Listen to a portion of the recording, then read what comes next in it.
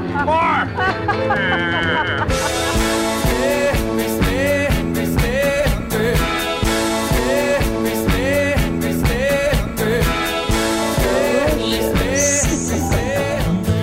me, how many eggs will a chicken lay?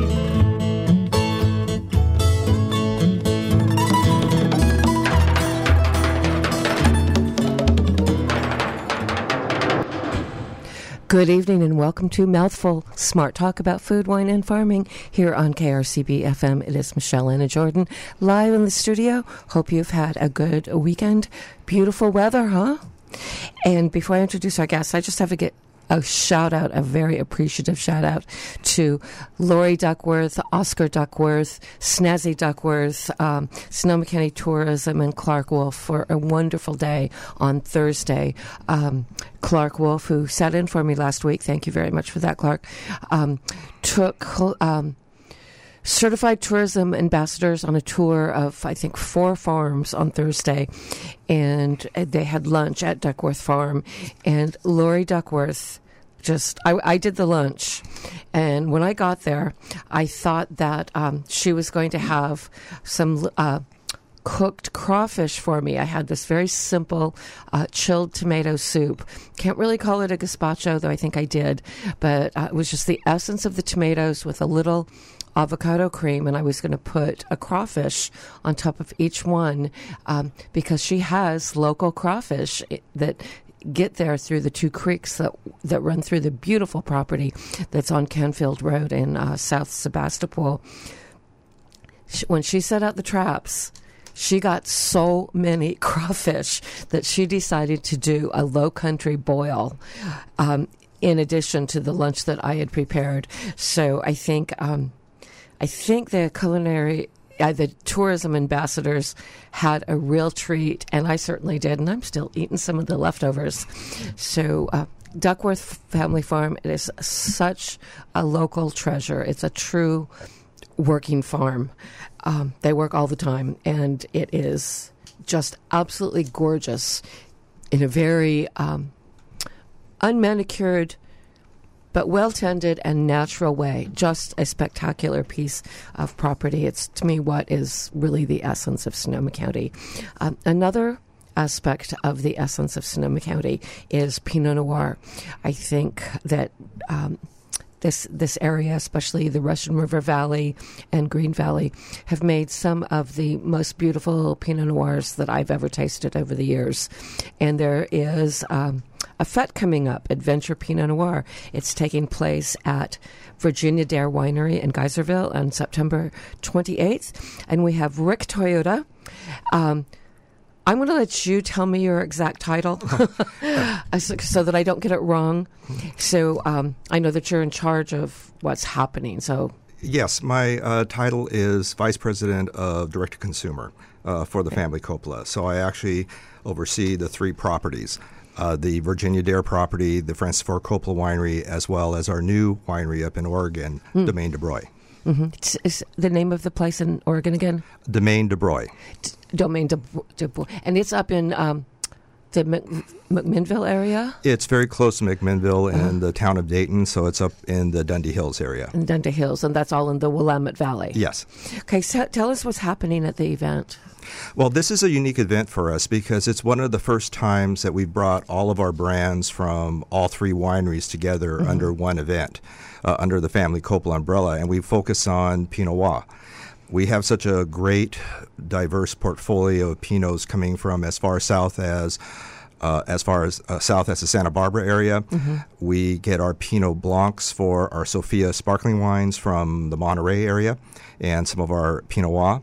And certainly here, Russian River Valley and other regions here in Sonoma County, which are outstanding Pinots. And now the addition of our winery up in Oregon, which is well known for their Pinots. Mm-hmm. This seemed like a perfect time to do this event. Wonderful. And what time? What's the basics? What time does it start? What time does it end? Yes. So it is. The event is from 1 to 4 o'clock on September 28th. And that's a Saturday. That's a Saturday. Yes, we have tickets on sale online at the Virginia Dare website. That's VirginiaDareWinery.com. The tickets are $50 for the general public and $45 for club members of any of the 3 wineries. Mm-hmm. And about how many wines will people have the opportunity to taste? Do we know? We have 7 different labels represented with probably about a dozen or so wines. Okay. But in addition to the wines, we have food that is going to be presented and paired with these wines from our 3 restaurants. So we have representation from Rustic Francis Favorites, from our Wero restaurant over at Virginia Dare, and then our Cafe Zoetrope Bistro over in San Francisco. Oh, so Cafe Zoetrope is celebrating a birthday this year, right? Are they celebrating like their 20th birthday? Yes, they've been. I don't recall the exact amount of years, but they're located over in the Sentinel Building there in San Francisco. It's a great spot. Mm-hmm. I was just there the beginning of June. Mm-hmm. We had cocktails, went to Beach Blanket Babylon, and then we came back for dinner. Yeah, the location is great, and it also is in the Sentinel Building, which Francis has both his production company, American Zoetrope, located at that location as well. Mm-hmm. Have the various chefs involved let you know what the menu's going to be yet? We're still working out a few of the details, but everything is geared to pair with Pinot. Mm-hmm. Excellent. And is it... how's it structured? Is it a walk-around tasting, that sort of thing? Yes, we really wanted to create a festival-like atmosphere. Mm-hmm. So it is set up with covered tents and an area that guests could lounge and enjoy and take their time with the wine samples as well as the food samples. And we have representation from all the different properties and the different restaurants there. Mm-hmm. Sounds like a lot of fun. Any music? Yes, we will have some music there, live music. I'm not quite sure what band we did end up signing for that. Not Virginia Dare, I bet. No. I should say Virginia Dare. I'm going to have you explain the historical story of who Virginia Dare is and why she's now the name of a winery. But for some people in Sonoma County, especially those of us who used to spend a lot of time at the old Vic, which closed and is now Russian River Brewing Company, Virginia Dare was a band, and if I have it correct, the woman, her first name is Mary, I forget her last name, she played the zither, I think, and had this... It wasn't punk in the way most people think of punk, but it was that really spared down, alternative, edgy but beautiful music. And I know that they're still around. I wanted to play from one of their albums tonight, Baby Got Away, and I think my dog took it. It's missing, and it was on the bottom shelf where he had some fun while I was taking a nap. Anyway, go online. You can go to Virginia Dare SF. I think it's virginiadaresf.com and introduce yourself to that music. And we'll play one song from them in just a little bit. But when the winery opened, it didn't have a name at first. No. Francis had the idea that he wanted to tell the legend story about Virginia Dare over the course of a year with the release of 4 different wines. So it was labeled as the home of the White Doe, home of Manteo, home of the Lost Colony, and home of 2 arrowheads, so we could tell the story of Virginia Dare, or at least the legend part of Virginia Dare. Mm-hmm. And then we had a big announcement for the actual name of the Virginia Dare winery. I was there when they did the big unveiling of the name. If Coppola has an event of any kind and they invite me, I go. I've learned if Francis Coppola is doing something, it is going to be fun and it is going to be interesting. And that's one of the things I really enjoy about, I've been to the 3 wineries in California and all the restaurants. I haven't been to Oregon, but that's on my to-do list. Yes, you'll have to let us know when you're heading up there. Yes, absolutely. Let's take a little musical break real quick. We're going to hear the one song I have found from Virginia Dare. We're going to come back and talk about the Legend.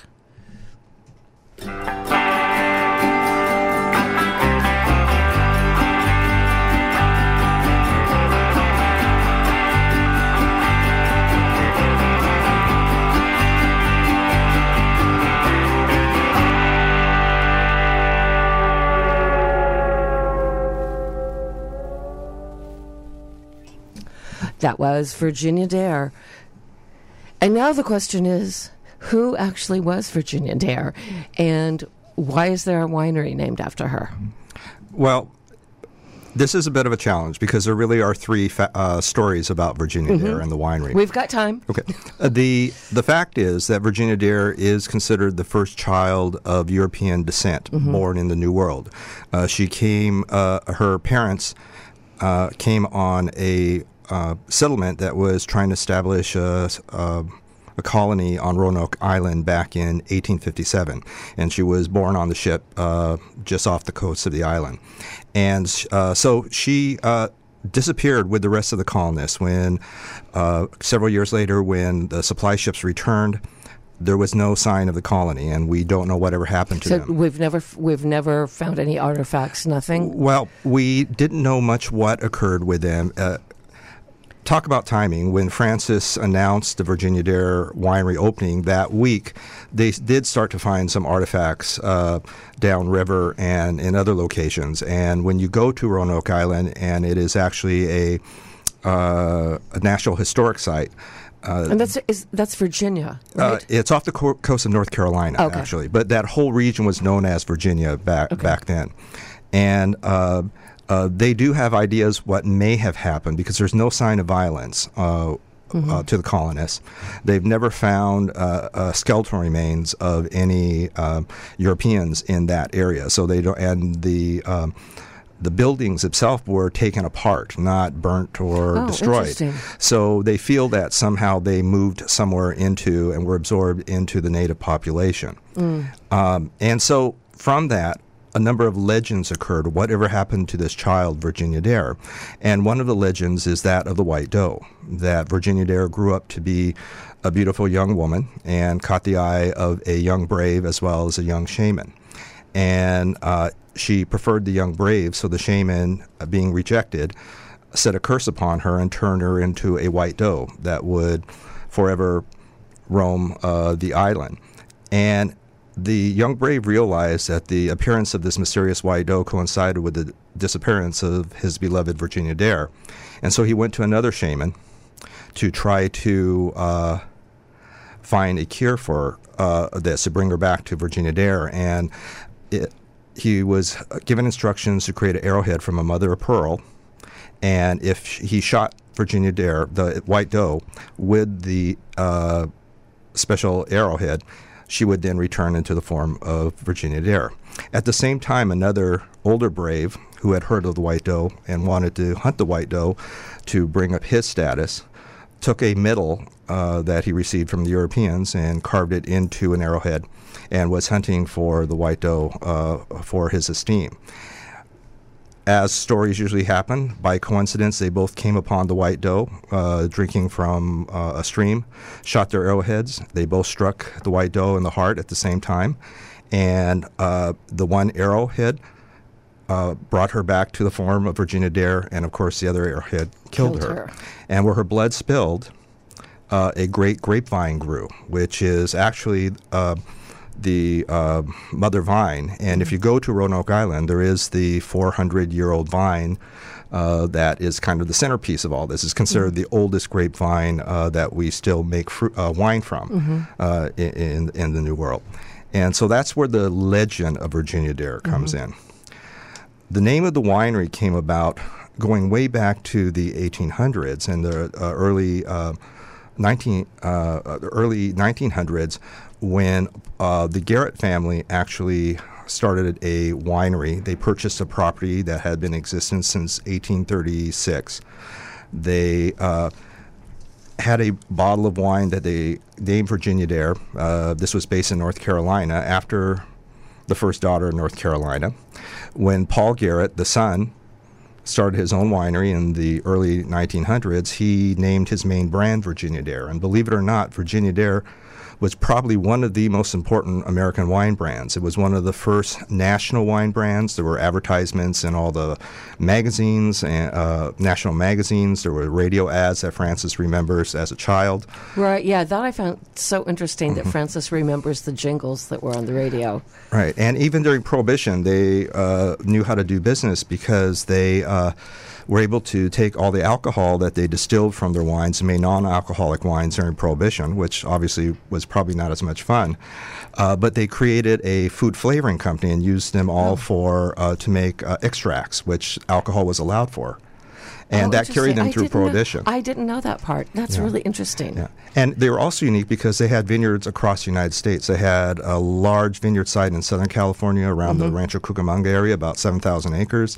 They had property up in upstate New York and Virginia, North Carolina, Missouri. The winery itself was actually in Brooklyn, New York. And as time went on after Prohibition, competition from other wine companies increased, so by 1961, the two main facilities in California and upstate New York closed, and the brand disappeared from the marketplace. And Francis just remembered when we had the opportunity to create a new brand when we in 2013 when we purchased the old Geyser Peak property in Geyserville. To establish a new wine brand, and he got the rights for the old Virginia Dare brand. And we've since recreated a lot of the artifacts from it. The wine bottles, the label is very similar, but we are focusing on Pinot Noir and Chardonnay, mostly from the Russian River Valley with this particular brand. And that bottle, the newly released, right? The Yes. vintage bottle, because I saw it at the recent Taste of Sonoma. Yes, Really interesting. It's a nice shape. Yes, it's a unique bottle because it has the emblem of American Pioneer Wine Growers, was the wine growing company for Virginia Dare, for Garrett and Company, and Francis is really into the details of the history and the story, so he wanted to make sure that we honored that. And we actually had the granddaughter and the great-granddaughters of Paul Garrett visit us, and they're even wine club members now. Oh, really? But they were so excited that's to great. see the legacy carried on. Have you ever been able to find the old radio jingles? We've gotten copies. We have that in our archives, along with a lot of bottles and labels from the original Virginia Dare, and that's how we modeled some of the campaigns that we do for that brand now. The logo is a woman that looks like maybe the early 30s. With her hairstyle looks like late 20s, early 30s. Is that created now, or is that taken from the earlier? That's winery? taken from the earlier. There's been a slight change in the appearance of Virginia Dare, going back to some of the labels I've seen in the 1930s and even some of the in the 1920s for some of the extracts. And when you say what sort of extracts were vanilla extract. Okay. So the ones we know. The flavoring extracts, Okay. yes. The Virginia Dare Company still exists today. It's we both shared this legacy because that was sold off a long time ago from the Garrett Company, and it's still considered one of the largest food flavoring companies in the United States. They sell commercially now. So if soda pops, ice cream, fast food products, packaged goods, they're selling a lot of the food flavoring, so they still exist. So they sell to the producers? Yes. Oh, so that we don't see them on the retail shelf. Right. Oh, that's really interesting. And they didn't mind that someone else was going to use the name? Well, we share the legacy. They broke away from the Virginia Dare Winery, and that continued on for many years until about 61. Oh, I see. Okay. Yeah. So we actually we were completely separate companies. We don't really have any connection. Well, we don't have any connection with one another, but we share that legacy. Okay. God, that's fascinating. I thought I knew so much about this, but you've added a lot of details that I had somehow missed. Let's talk a little bit about the launch. I know that driving by, there would be a picture of a white doe, and it would say the white doe, and if I remember correctly, there was an asterisk, and it said something like, look it up. Yes. This was part of the campaign. Francis is a storyteller. I mean, absolutely. This is the core of who Francis is. And so he wanted to tell this story. He wanted people to have an understanding of what this was about before the brand ever came out. And so it was the home of the white doe and the little asterisk look it up, was to research it, to asking the public to find out a little bit more and pique the curiosity.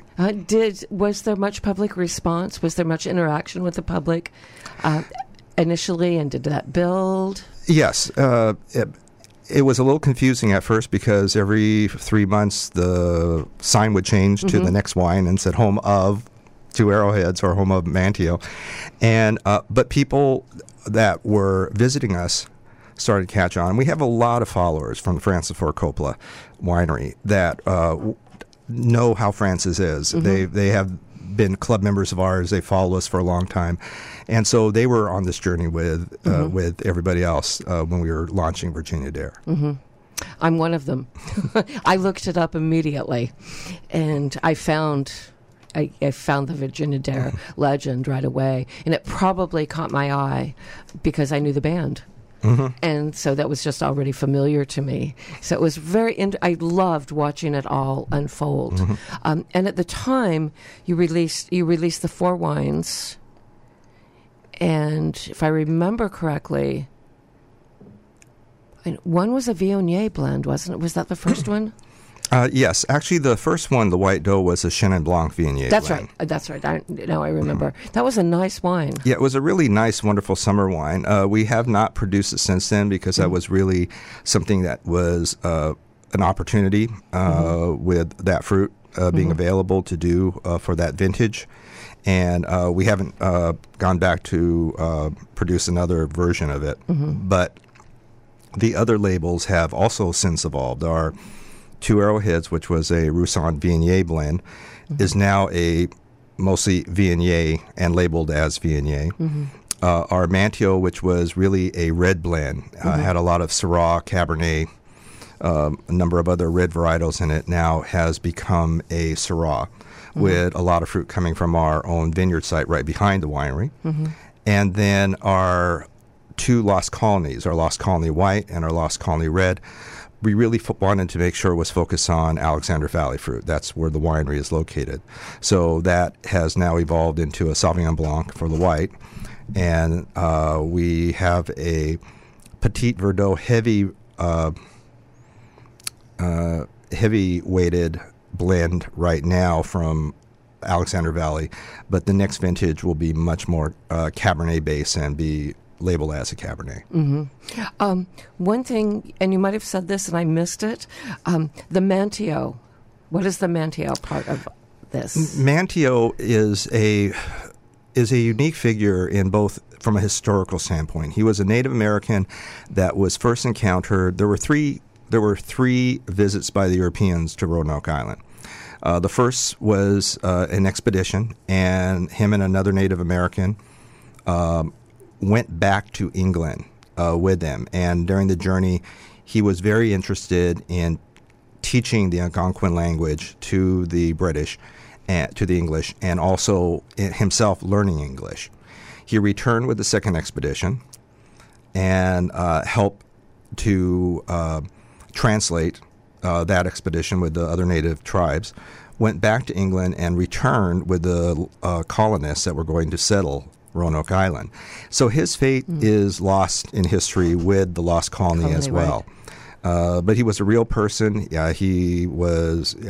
There's a famous painting of him in the Anglican Church in England, and they have a history with his visit to Great Britain and meeting Queen Victoria during from a historical standpoint. So it's very history based. Very rich in history. That's one of the things I love about what Francis Coppola does. There's so much depth to the story. There's so much reasoning that goes into whatever y'all produce. I just love that. I think we should take another musical break, and then I think it's time to do a little tasting.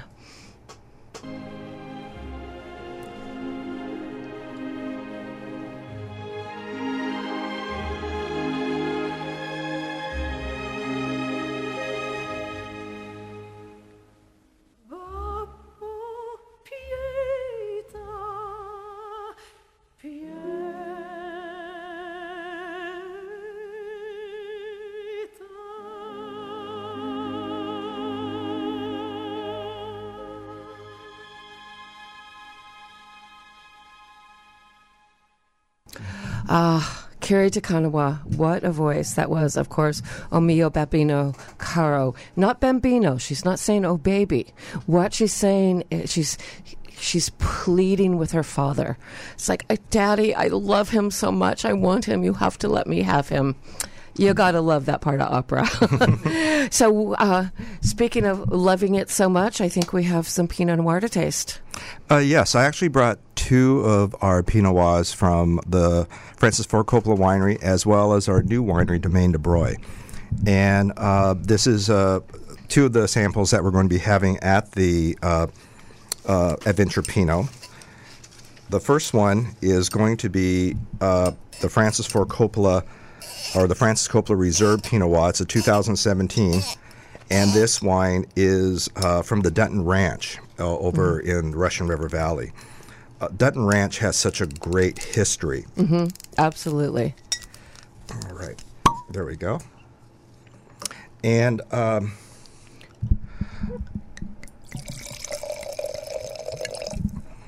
we love that sound here on Mouthful. The Dutton Ranch is a legacy vineyard site for Pinot Noir and Chardonnay in the Russian River Valley. The Duttons have been growing, have been an agricultural family for multiple generations, and really this last generation has really gained a reputation for some of the best fruit in the Russian River Valley. Absolutely. The other thing that for Virginia Dare that we do is we also get Gravestine apples from them. Mm-hmm. They're one of the few places that still have the heirloom Gravestine growing, and we use that to make our hard cider there. I tried your hard cider for the first time at Taste of Sonoma.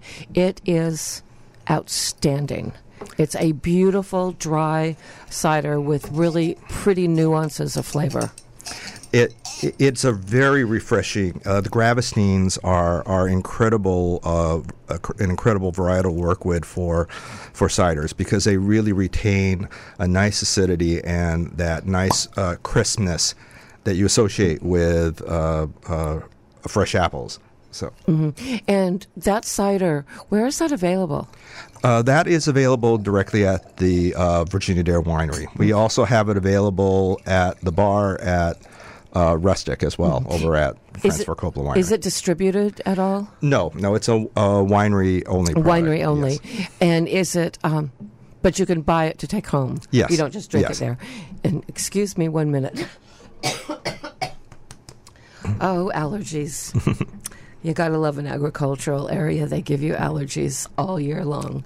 I want to see the label. I just want you to turn the label towards me, because this... I don't know what you call it, this line of wines have these beautiful labels. Yes, Dean Tavaleras is an artist that Francis has worked with. In fact, he's more than an artist. He was Francis's set designer. In fact, he did the design of all the interiors of the Francis Ford Coppola Winery when we did the renovations there. Mm-hmm. And as the story goes, Francis was visiting him one day, and he had all these beautiful painted portraits, these very unique, colorful interpretation portraits hanging above his fireplace. And Francis fell in love with them and asked if he could use them for our reserve label. Mm-hmm. And that's where all of these labels come from. They're gorgeous. And if I remember correctly, you sell them as posters? Yes. And also as silk scarves? Yes. We do have the large lithographs of them available at the winery. And Eleanor Coppola really thought they were beautiful, and the colors and everything were perfect for scarves. I got one of the scarves, and I forget, was it for the Cabernet? It's the black woman. Yes, that one is actually for the Syrah. Syrah. I almost said Syrah. Yeah. And then I thought I was wrong. The blue face gentleman is for the Cabernet. Cabernet. Mm-hmm. They're really, really gorgeous. And sometimes I have that scarf hanging on the wall of my office so I can look at it as I work. And then sometimes I put it away because I don't want it to pick up too much stuff. But it's... they're really gorgeous labels. You should, of course, never buy a wine by its label. Amateurs do that. But looking at the labels, I just like looking at anything else that Coppola does. It's really interesting. There's a lot of depth. I also really like the Votre Santé, which is sort of that's the least expensive, very accessible, and it has that die cut, I guess you'd call it the die cut label that twists around the bottle. That was the original branding for Voltresante. It since has gone to a more traditional Burgundian label. But that particular one you're talking about was, we never throw anything away. So we I thought I saw one revived recently. this Yeah. for a Cyrano and Roxanne bottling that we're doing. Okay. Of a Grenache and the white varietal slips my mind right now. Vermentino. Yes. Vermentino. I've had that wine. I love that wine. Yes. And I've saved a couple bottles with the wraparound die cut. It looks like lace wrapped around the bottle. One of the slowest bottling lines you will ever see. I've heard that. Because it has to run so slow to make sure that rotation occurs just right for that label. It's so delicate. Yeah, I talked to some people who worked on that line, and they just said, yeah, we love it too. So tell me about this. So these are it's 100% Dutton. This first wine is 100% Dutton Ranch for the reserve, and it's a great example of Russian River Valley fruit. I think Russian River Valley being probably one of 3 or 4 world-renowned Pinot growing regions in California, really is a benchmark. So many other brands have made their mark here in Russian River Valley because of the Pinot Noir. We have an ideal growing conditions here. The hillsides are just high enough to allow proper sun exposure. You keep the it's close enough to the coast that the coastal influence remains longer during the course of the day and comes back sooner in the late afternoon. Pinot Noir really does like the heat during the day but wants to cool down and recuperate overnight. You don't want it to be too hot or it will really shrivel. It's a very thin-skinned grape. That's why it's so hard to extract the color for the winemaking. California Pinots and Russian River Valley being a great location, has wonderful fruit. California is always going to be a place where the fruit ripens enough that you really get these wonderful Bing cherry and raspberry and a little bit cranberry qualities to the wines, along with just enough French oak to give it those wonderful light spices and vanilla characteristics to it, not to overpower it, because you really don't want too much wood with a Pinot. No, you don't want to. You don't want to eclipse its delicacy. No, and one of the reasons why Pinot is so much more expensive is we are using a lot more French oak in the making of Pinot because of that delicacy of the wood programs. The clusters are so much more smaller and tighter. It's a finicky grape. The farmer has to really be on top of everything going on in the vineyards because something could go wrong much easier than it can with other grape varietals. And so it's a wonderful varietal. If Cabernet is all about the boldness and the intensity, Pinot is all about subtlety and the nuances. And to my palate, and I'm certainly not the first one to say this, there's something very sexy about Pinot Noir. If you had to name a wine that was sexy, you would, I think, pick Pinot Noir. And don't like to promote myself that much, but I can't resist telling you, if you go to my website, MichelleAnnaJordan.com, and go to narratives, I think it is narrative, you'll read a story I wrote called Sex and the Single Grape back in, I think, 1993 or 94, before Pinot had become a thing here. And I had a great time reading everything I could find about it. And at the time, I had an editor who gave me a lot more space than anyone gives you now. It's about 2,000 words. Had so much fun writing it that, and I've had fun being able to revive it through my website. This is very nice. It's got that satin on taffeta texture, which is part of the appeal of Pinot Noir, that just really silken element that's on the palate. Pinot is my favorite red varietal, and it really is because of those subtleties. And it actually lingers for a long time. And it's not a really intense lingering. It's just a nice, soft lingering with you about a minute or so after you to drink the wine. Francis fell in love with Pinot Noir early on. He tells a story that when he was a young screenwriter, just really starting out, he was introduced by one of his clients to Romanconti, the great Pinot Noir of Burgundy. And when he got his first paycheck for about $50,000, he said, you could buy a case of Romanconti for about $25,000, but this was in a group because you couldn't just buy a case of Romanconti. You had to buy the Latache, you had the Reichsberg, you had to buy all of them, and it was about $25,000.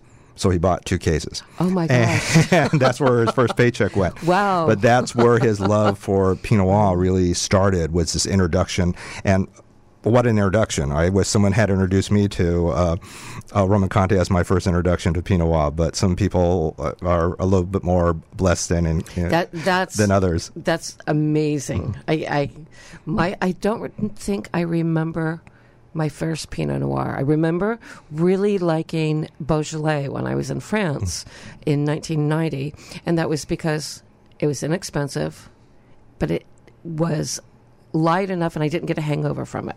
So I could, I didn't want to waste an expensive wine on my first night in France because I had such jet lag. And I was like, I'll get a Beaujolais. And we drank it most of the time. And I came back, and it was very hard to get Beaujolais here. And somebody said, have a Pinot.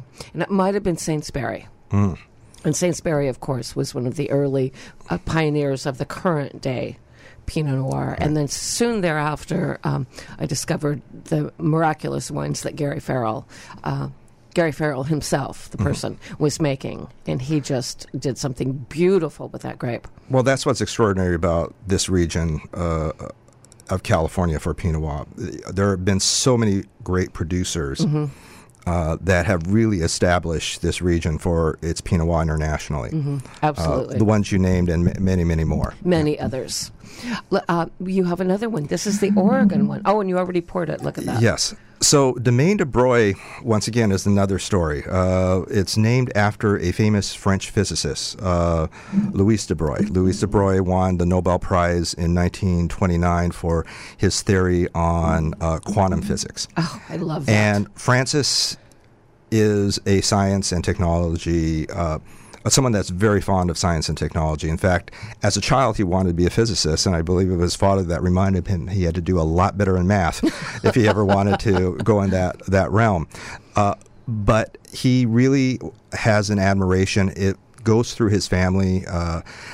His uncle was named Archimedes, and we honor that at the Francis Ford Coppola Winery with our flagship Cabernet. Our Great Women Spirits, we honor women of technology and science as well. And I should say we're featuring Great Women Spirits here on Mouthful on September 29th. Okay, great. And you'll hear all of those stories, but a lot of the stories are science and technology based as well. So this was an opportunity for someone else that Francis really admired to name the winery after him, and that's kind of reflective in the quantum wave that you see on the label here. Looking at the label, I thought, okay, that's really interesting. But Oregon, another incredible Pinot growing region. I had the opportunity to work in Oregon about a dozen years ago at a winery up there, and I was drawn there with the first tasting of Oregon Pinots I ever had back in the late 1990s, early 2000s. And since then, the industry has only solidified, and it's a place to be if you're a Pinot Noir admirer, because they do absolutely wonderful and very different Pinots in California. Very different. The first time I had one was I was on a book tour. It was the middle of winter. I was at the Heathman Hotel, and Bram Stoker's Dracula had just come out.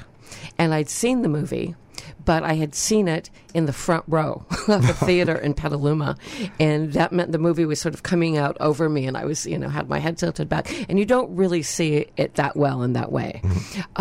So I didn't have anything to do, and I walked across the street to the theater and watched the movie, cried during I love that movie. I just love that movie, and came back to an absolutely delicious meal at the Heathman Hotel restaurant, and had a half bottle of a Pinot Noir from there, and absolutely fell in love.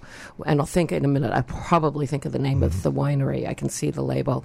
And eventually went back and drove down to McMinnville and went to the Pinot Noir Festival they had for a while. And then it seemed like Oregon Pinots sort of took a dive for a time. They sort of almost, they weren't getting good reviews, and it seemed like they just fell off the radar and then came back. Well, a lot of with Oregon, it is vintage related because the weather is so different up there and they're so susceptible to the weather. I think they're in a pattern now similar to California. I don't think we've had a bad vintage in about 25 years in California. We've had outstanding vintages and good vintages, Right. but not really a bad vintage. Probably within the last 8 years to a decade, that's really been the case in Oregon as well. And with this wine, this comes from the Dundee Hills, which is a unique growing area as well, with a completely different dynamic. You really have this altitude of about 800 to 1,200 feet above the valley. It's all this Jory soil, which is ancient volcanic soil that has turned red from the high iron content. The season is long, but a very short ripening period. So they're not in harvest yet. They won't be in harvest till probably the end of this month, going into October, and then it's all at one time. And because of that, and because of the latitude that they're at, where there's a lot more hours of sun but a shorter ripening season, the grapes develop differently. And this is from a clone 117. It's a Dijon clone that was brought into Oregon in the 1970s, really when they were trying to identify the right clonal variants that would do really well in their specific climate. And this one, when you taste it, the flavors are much softer and a little leaner, a little bit more acidic, and there's a bit more earthiness. So there's a tendency to lean more. They're kind of in between a true Burgundian style and the California style. They're somewhere in between there. Definitely more acidic. And it's got some high notes as well, as that there is that earthy quality, but it's got some little sparks of high notes that I don't think you usually see in a Russian River Valley Pinot. A lot more cranberry, where you get in the Russian River, maybe a little bit of pomegranate. Yes, it's those fruits that naturally have certain acidity to them, a bright red fruit, whereas you're going to get a little bit more of the Bing cherry and some of those characters in the Russian River fruit. But that's the beauty of Pinot Noir. Absolutely. It's so susceptible to the growing region that you could have these nuances. And with the event we're doing, we're hoping to show that, because we have examples growing from multiple growing areas throughout California and now Oregon that will make them all very different. I've always said, since I fell in love with Pinot Noir, that a great Pinot Noir is like a beautiful Puccini aria.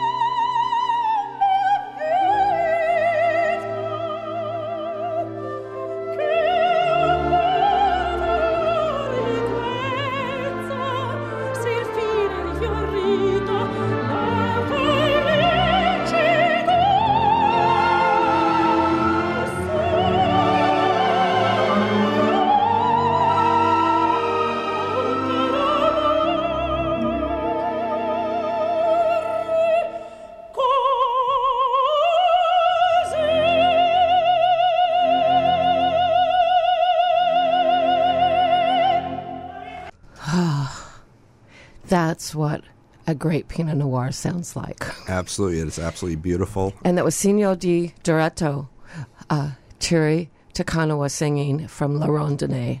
And I think that is my all-time favorite opera aria. It just gives me, isn't it beautiful? It's absolutely beautiful. And it's nice to be sipping on the the Pinots as we're listening to it. Absolutely. I made a mixtape, a Pinot Noir mixtape years ago, and both of the operas we've played tonight were on it, along with another. I like doing themed mixtapes around, especially around wines that I love.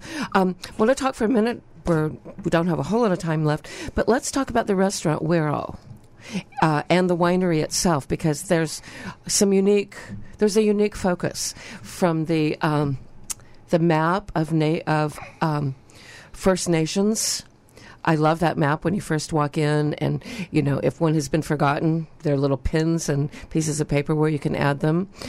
That's in the winery part, and then there's the restaurant Wero, which has a Native American or First Nation menu. Yes, Wero, which is short for Werowocomoco, is named after a location in Virginia that predates Virginia Dare by almost 150 years. It was the center of the Algonquin nations, one of the largest confederacies of Algonquin tribes in that location, and it was kind of the center of their leadership. They also held all of the communal food stores there, and that's where the idea for naming the restaurant after Werowocomoco came about by Francis. We are inspired by Native American cuisine there, so we had worked with a number of Native American chefs. One in particular, Loretta Oden, who is both a Native American food historian and chef, consulted with us on a number of the food items. The flatbread, for lack of a more conventional term, tacos, which they really aren't tacos. They're the traditional fry breads with bison or chicken on there, along with the salsas made from vegetables, root vegetables, and other fruits and vegetables, create these wonderful flavors that are both familiar because they're contemporary, but they're based on Native American cuisine. Many of the salsas that we produce are produced fresh there, and they are really based on some of these recipes that Loretta was able to bring to our attention. And so that's the inspiration. It's meant to be familiar, but it also has that unique twist and respectful twist to Native American recipes and cuisine. I think it's blackberry lemonade is phenomenal. And planked salmon. It's the best planked salmon I've ever had in a restaurant. It's really good. The restaurant is open Friday, Saturday, and Sunday now? Yes, Friday and Saturday, Sunday, mostly for lunch or early dinner. We're open from 11 to 5 o'clock. Okay. It's really worth a trip if you haven't been there. It's in Geyserville, 10 minutes, 8 minutes actually, north of Healdsburg. It's really worth a trip. We're actually open also every Friday till 7. We have a special happy hour menu that we've put together, and some specials for food and wine. Excellent. That's good to know. I will be up on a Friday night. Okay, we're just about out of time, so let's wrap things up with details. To get tickets, they're $50 if you're not a member of a wine club, $45 if you are, correct? Yes. And you can find them at VirginiaDareWinery.com? VirginiaDareWinery.com, yes. Okay. Can you buy them anywhere else? You could also get them directly at the tasting room itself. Okay. And what about the tasting room at Coppola Winery? No. So you have to go to Virginia Dare? Yes. And when is the tasting room open? Tasting room is open Fridays, Saturdays, and Sundays from 11 to 5 as well. Oh, okay. Oh, so it's not... Okay. Gotcha. Both places. Excellent. And again, it is 1 to 4 o'clock.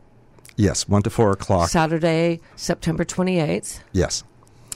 And I'm going to just divert really quickly. The pool is still open at Coppola Winery? Yes, the pool is still open. It's open every day through the end of September, and then it'll be Fridays, Saturdays, and Sundays through the end of October. Okay, and then it reopens again in April. April of 2020. Okay, well, Rick Toyota, tell me your title again. Vice President of Direct to Consumer. Direct to Consumer, that was the part I couldn't remember. Thank you so much for taking time out on a Sunday to Michelle, it's join us my here on pleasure. Mouthful. Thank you very much for having me It here. was fascinating, as anything with Coppola always is. Next Sunday, it is probably going to be the Michelle and Anthony show. I want to talk to you about some of my favorite late summer, because summer isn't over, regardless of what everyone says. Summer is not over, and there are special ways to cook at this time of year, and I'm going to be focusing on that with some really delicious recipes. So we'll be doing that next Sunday.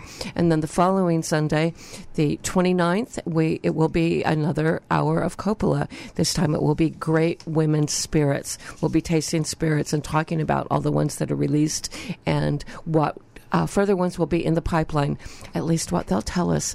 So be sure to tune in Sunday evening at 6 for a yummy episode of Mouthful, smart talk about food, wine, and farming here on KRCB FM. Have a great week.